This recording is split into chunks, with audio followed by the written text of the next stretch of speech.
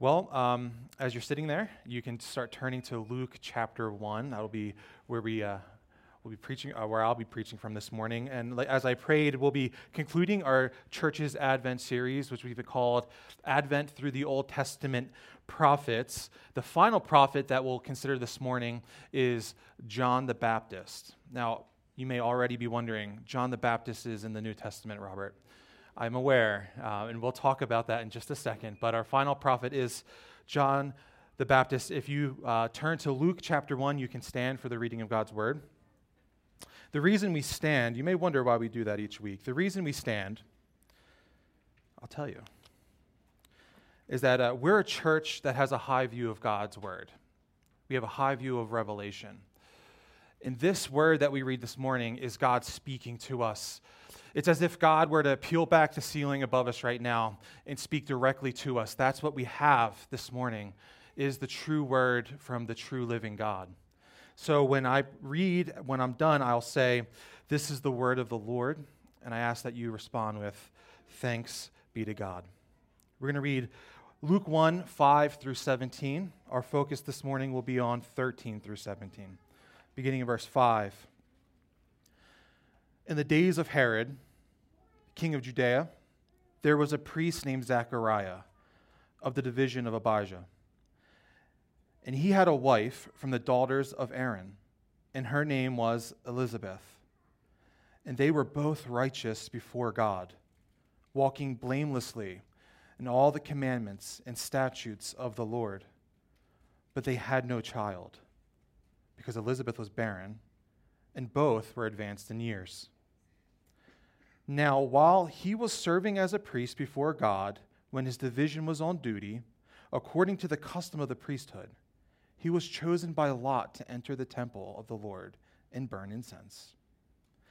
And the whole multitude of people were praying outside at the hour of incense.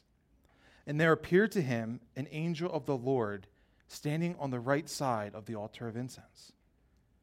And Zechariah was troubled when he saw him, and fear fell upon him.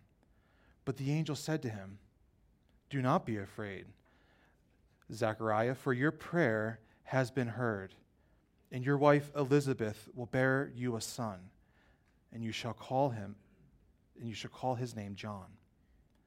And you will have joy and gladness, and many will rejoice at his birth, for he will be great before the Lord. And he must not drink wine or strong drink, and he will be filled with the Holy Spirit, even from his mother's womb. And he will turn many of the children of Israel to the Lord their God, and he will go before him in the spirit and power of Elijah, to turn the hearts of the fathers to the children, and the disobedient to the wise, to the wisdom of the just, and to make ready for the Lord a people prepared." This is the word of the Lord. You may sit. As you're sitting, turn to Malachi. Malachi chapter 4. Malachi is the last prophet of the Old Testament. Chapter 4 is the last chapter of the Old Testament, and we will together read the last words of the Old Testament. Over 400 years have passed since the last prophet. Over 400 years, and no new word from God, no prophets, no angelic proclamations. The people of God surely were thinking what the last prophet Malachi was saying to them, which we will read right now. Malachi 4, 5 and 6. Malachi writes, "Behold, I will send you Elijah, the prophet, before the great and awesome day of the Lord comes. And he will turn the hearts of fathers to their children, and the hearts of children to their fathers, lest I come and strike the land with a decree of utter destruction."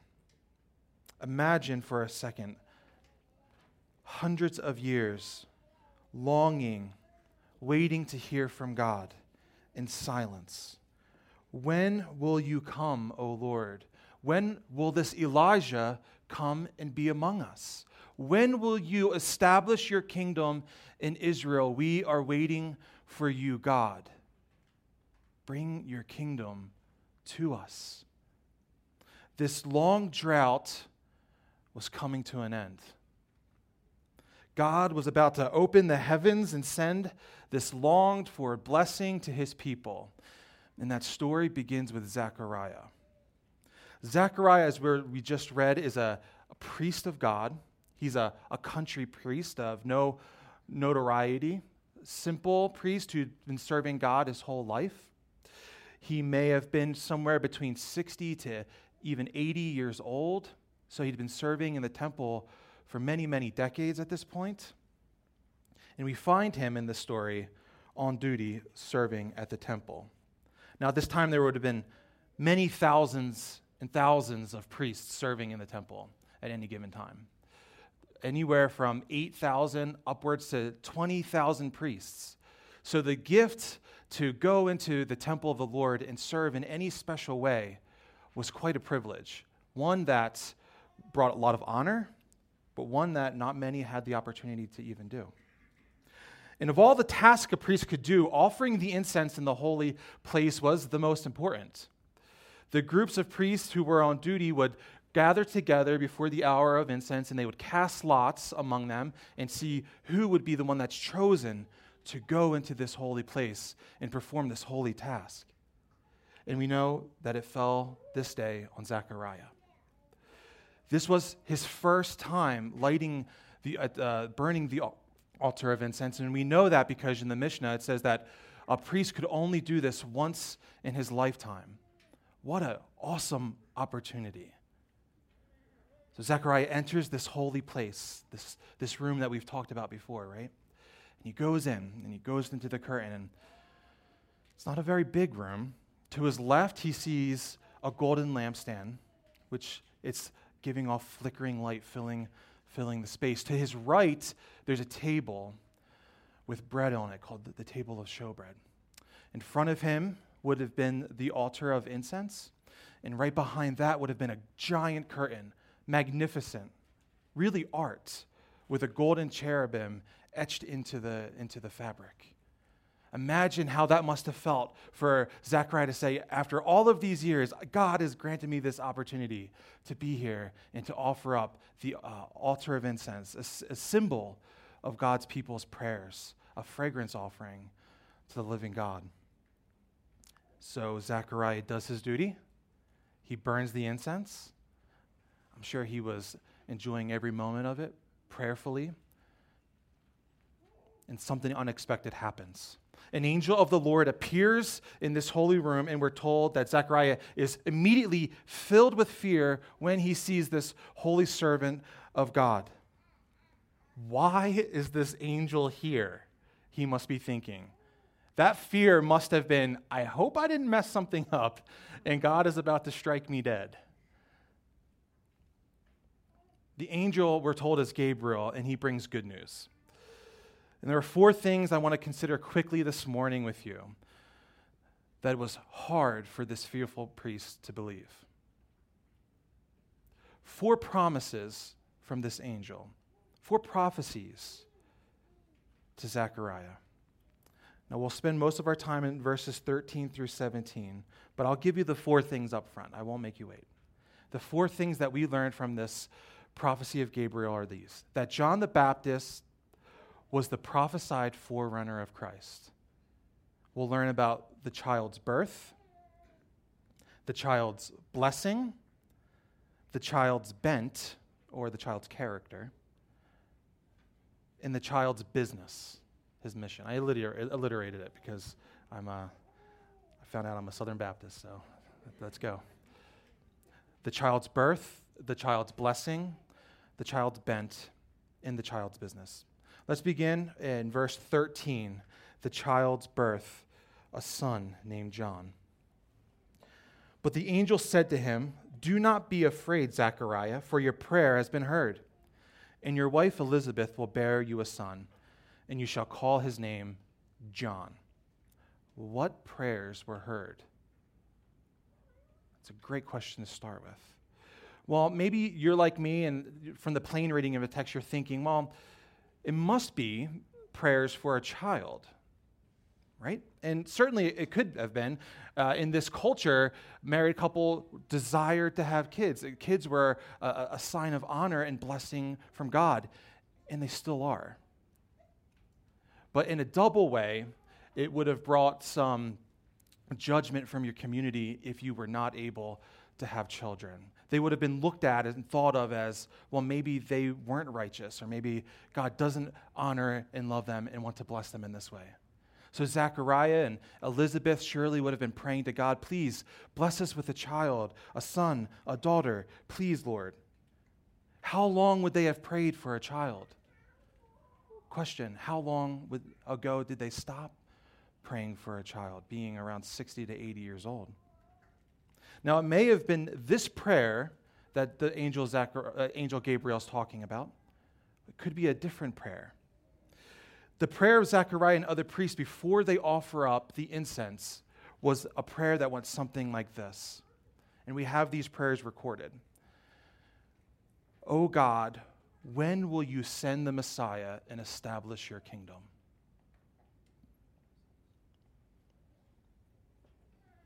There were many prayers offered up by the priests daily in preparation for their duties. And among this was, God, when will you come and establish your kingdom in Israel? Now, I believe that Gabriel was for sure at least referring to this prayer that God would receive daily, that the Messiah is coming. And the answer to that prayer is, you will have a son and you will name him John. The elderly couple, both advanced in years, were told were barren for a purpose, that at the right time, God would give them their desired child. And every time that a child is proclaimed in the Bible, we know that that child would be significant in the history of God's redemption. We remember Abraham and Sarah in Genesis 17.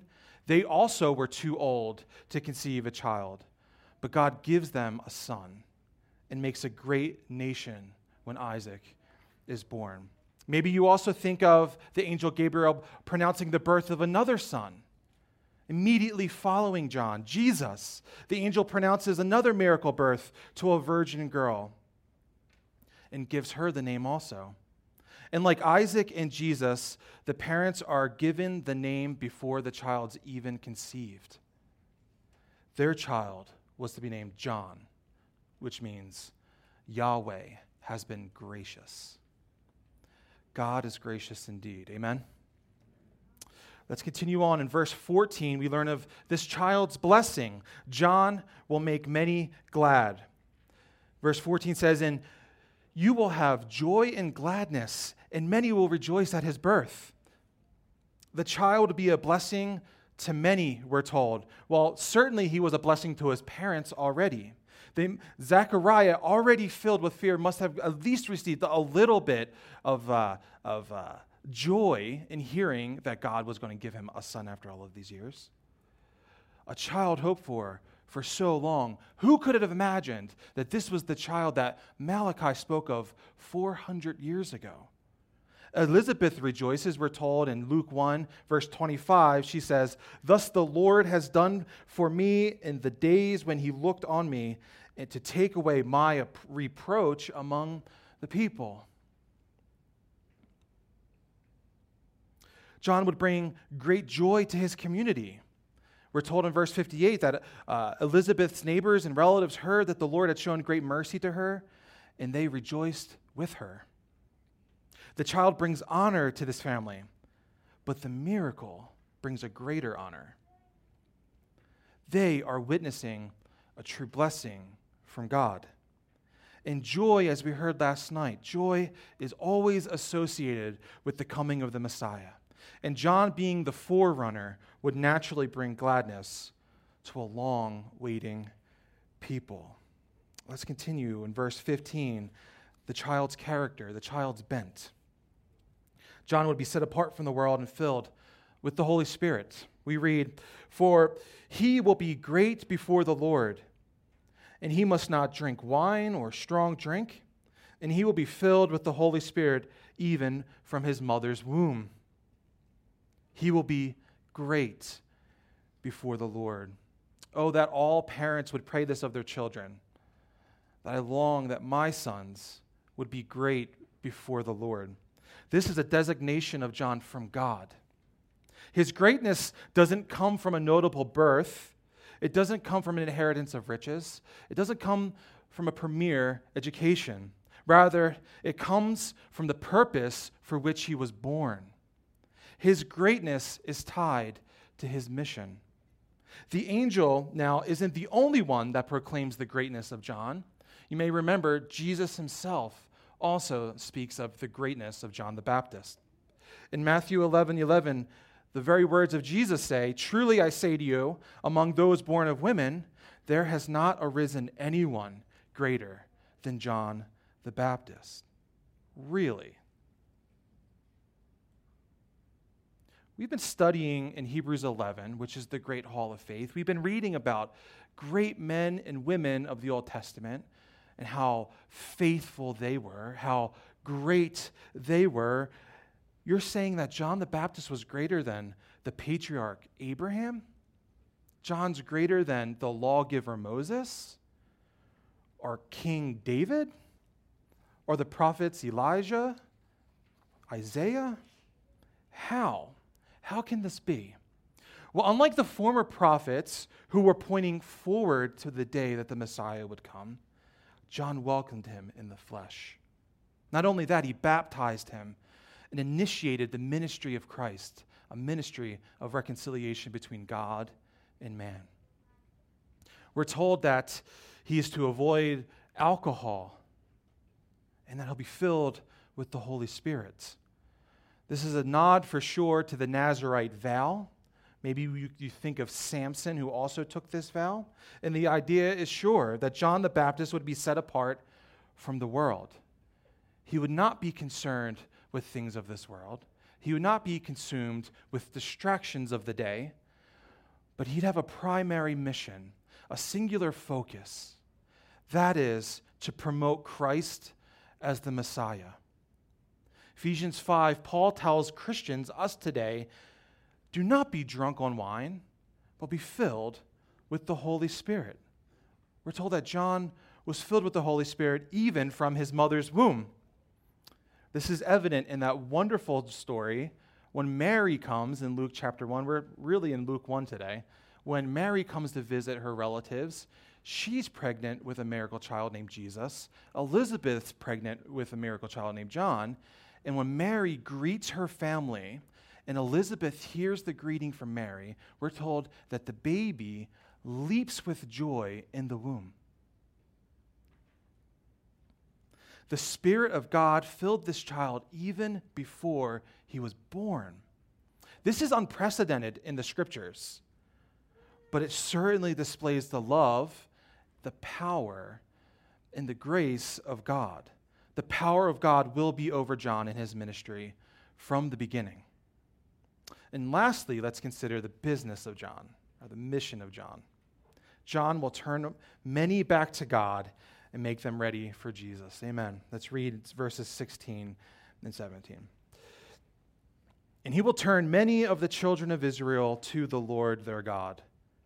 And he will go before him in the spirit and power of Elijah, to turn the hearts of the fathers to the children, and the disobedient to the wisdom of the just, to make ready for the Lord a people prepared. Now, this is one of the primary purposes, the primary businesses of Old Testament prophets. What is that? The mission and ministry of repentance. To turn God's people back to God. To turn their eyes away from idols back to the true living God that provides everything. Not only provides everything, but promises blessing for honoring him. We're to think of Malachi 4, 5, and 6 as we read earlier. That behold, I will send Elijah the prophet before you on that great and awesome day of the Lord. But John the Baptist is no reincarnation of Elijah. We don't believe in reincarnation. We believe that Elijah and John both had unique and individual souls and spirit from God. Rather, John is to come in the same spirit, in the same business, the same ministry, with the same zeal as Elijah did. Let me remind you quickly of Elijah, the prophet of the Old Testament. Elijah was born during the time that the northern and southern kingdoms had split. God had built this kingdom of Israel into a great, great kingdom under King David and later under his son, King Solomon. But King Solomon, towards later in his life, turned away from God, and God's judgment came upon the kingdom, and the kingdom was split in two. The northern kingdom is called Israel, and the southern kingdom, Judah. Now, the northern kingdom generally was more unfaithful than the unfaithful Judah to the south. So God sent Elijah to the northern kingdom to preach the ministry of repentance. He goes during a really hard time, too. The king during that time was Ahab. He was married to a very wicked woman named Jezebel, and they had led many of God's people into idol worship, to worship the false god Baal. So God sends Elijah in the power of God to do a contest with Baal. They go to Mount Carmel, and Elijah tells King Ahab to bring all of the prophets of Baal up to the top of the mountain, and we'll see whose God is real. So they get 2 bulls, and they slaughter them, and they make 2 altars. And Elijah, really mocking them in a really funny way during this time, says, "You go first. Let Baal prove himself among all of God's people in Israel." So they start praying and dancing and crying out. Hour by hour goes by, nothing changes. So they start screaming out louder. Elijah's mocking them. Maybe scream louder. Maybe he's sleeping. Maybe he's in the bathroom, he says. So they keep going. They start cutting themselves even to make their own flesh a sacrifice, that this God would show up and prove that Baal is the true living God. Nothing. Elijah, knowing the true power of God, says, "Go grab some water. I want to really show you what the true God can do. Soak the sacrifice." They do. They soak it. Water's pooling up around the altar. Do it again. All right, so they get more water. They fill it up again. The wood soaked. The sacrifice, the bull soaked. There's literally water around it. Do it again. More water. They do it again. Elijah lifts up a simple prayer. Fire falls from heaven. Consumes the sacrifice, consumes the wood, laps up all of the water. And what does Israel do in that moment? It says they fall on their face in repentance. They ask for forgiveness. They turn back to God. That is the ministry of repentance. That is the spirit that John is to bring as a forerunner of Christ to God's people in Nazareth. John is to make ready for the Lord a people prepared. His message in Luke chapter 3, just 2 chapters over, is this: repent and be baptized. John's baptism is a baptism of repentance, a symbolic cleansing of one's sins. John's mission was to point people to their great need of a Savior who would very soon appear. John the Baptist, as the last Advent prophet, laid the groundwork as a forerunner for the mission that Christ set out on. And Christ's mission was successful. The kingdom of heaven is here. In Jesus' first advent, he came to set up his kingdom. And Jesus did that very thing. And he sets up his kingdom through redeeming grace. But Jesus did not set up a physical kingdom. You may be wondering with John the Baptist, you may be wondering with Zechariah, when will we see this kingdom? The kingdom that he sets up is a spiritual one. If it were physical, if Jesus did come in his first advent and set up a physical kingdom, the population of that kingdom would be one. Jesus alone, the only one worthy to enter into God's kingdom. But that wasn't his first mission. His first mission wasn't to set up the physical kingdom. but it was a spiritual mission. And the reason that Jesus was born of the Virgin Mary was to be the one that we are not. He was the sinless and holy one before God. And then in his perfection, he took our sin and our unrighteousness and hung in judgment before men and before God and died as our sacrifice. All of this was to set up and establish his kingdom. His death was the means by which our real guilt is removed. He paid the debt that we owe God with his own blood. And we're told that all who believe in this mission, this ministry of reconciliation from our Savior Jesus Christ, and we put our faith in that reconciliation mission, we, through our faith, are considered worthy to enter the gates of Christ's kingdom. And get this, church, Christ will come again. He will return to set up his physical kingdom on earth. This we call the second advent of Christ.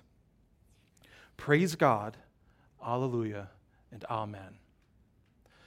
So this is the good news. John the Baptist was a faithful forerunner of Christ. But what should we take as an encouragement from John's ministry, church? Let me make a connection, a pretty cool one, I think.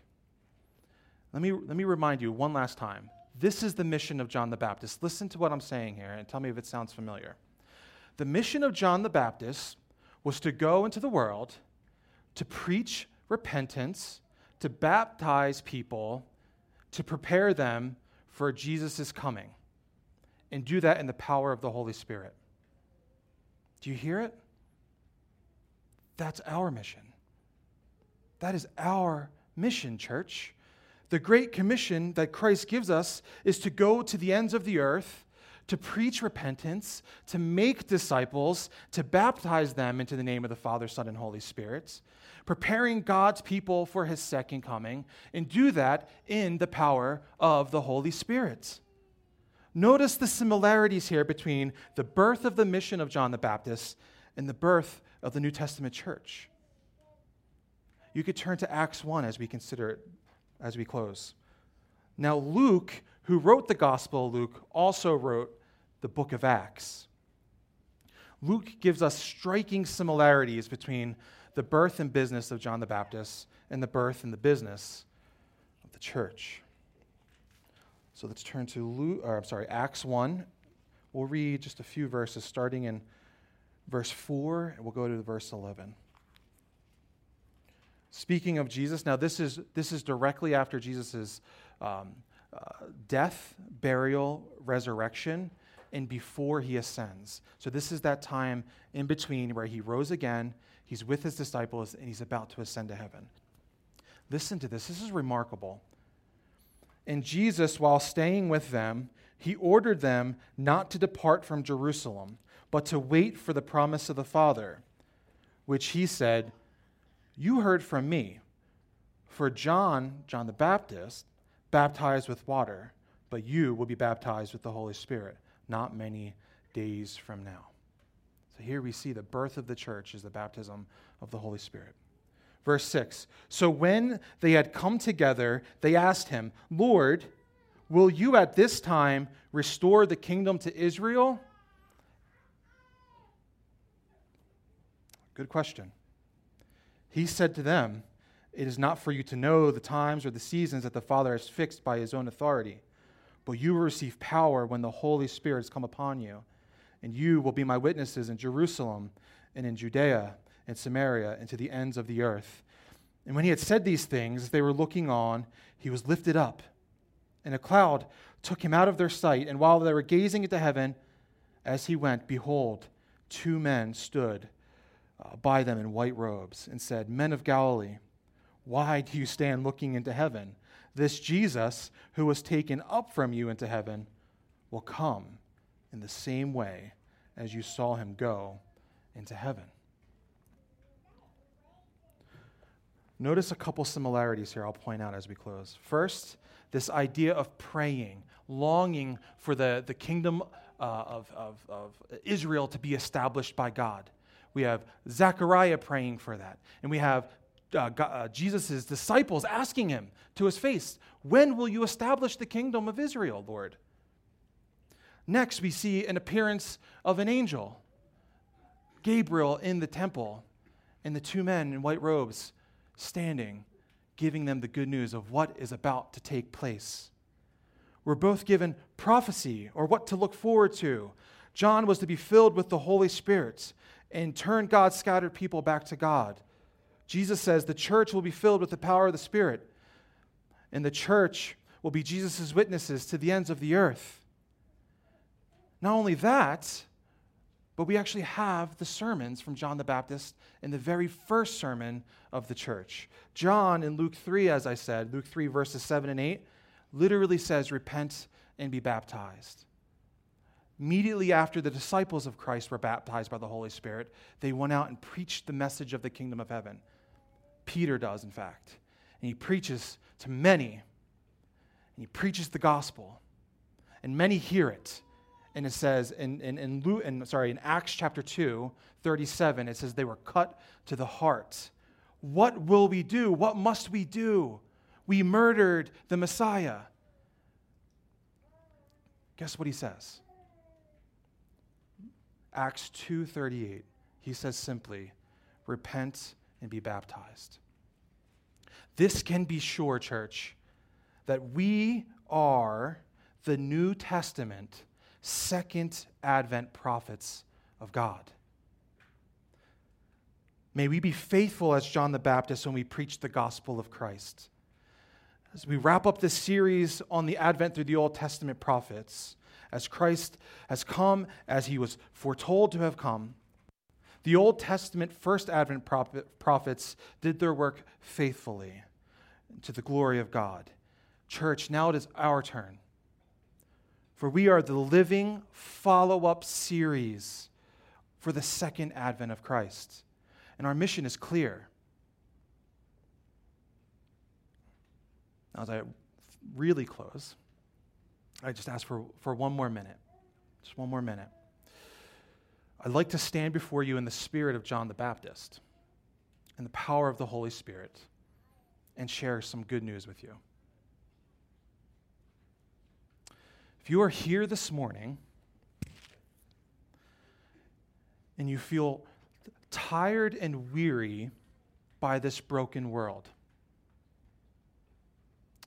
as I do, if you're here this morning and you're sad and you're broken by your inability to save yourself, if you're here this morning and you've been looking for God, but looking for God in all the wrong ways, not looking for the thing that you need most in this world, but looking for minor fixes, then Jesus has a message for you. He says, come to me. Give your burdens to Jesus. Trust him with your sins. Release your guilt to Christ. He has come to be your very personal Savior. You cannot save yourself from the wrath of God that is to come on those who are guilty before him. Instead, look to that Savior who came humbly and lowly on that first Christmas morning. Have faith in this Savior. That is the Christian Christmas message. And Jesus is coming again to separate his children from his enemies on that day of judgment. On that day of judgment, where will God point you? Will you stand before your pure judge in your sins and in your fear before a holy and righteous God? Or will you run into his loving arms as you would a father and a Savior whom you believed in before this day of judgment? Repent, turn to Christ, be baptized, into the new life that only Jesus can deliver. Let's pray. Father, we thank you for the gift of salvation that came through Jesus Christ in his first advent. We look forward to the day that you return. I pray that your people are prepared, that they're filled with joy at this second coming. I pray that we run into your arms gladly, Lord. Fill us with your Holy Spirit to fulfill the mission that you set us out in as the church, to preach a message of repentance and truth and grace, to make disciples of every nation, to baptize them into the name, the singular name of Father, Son, and Holy Spirit. We pray this in Christ's holy name. Amen.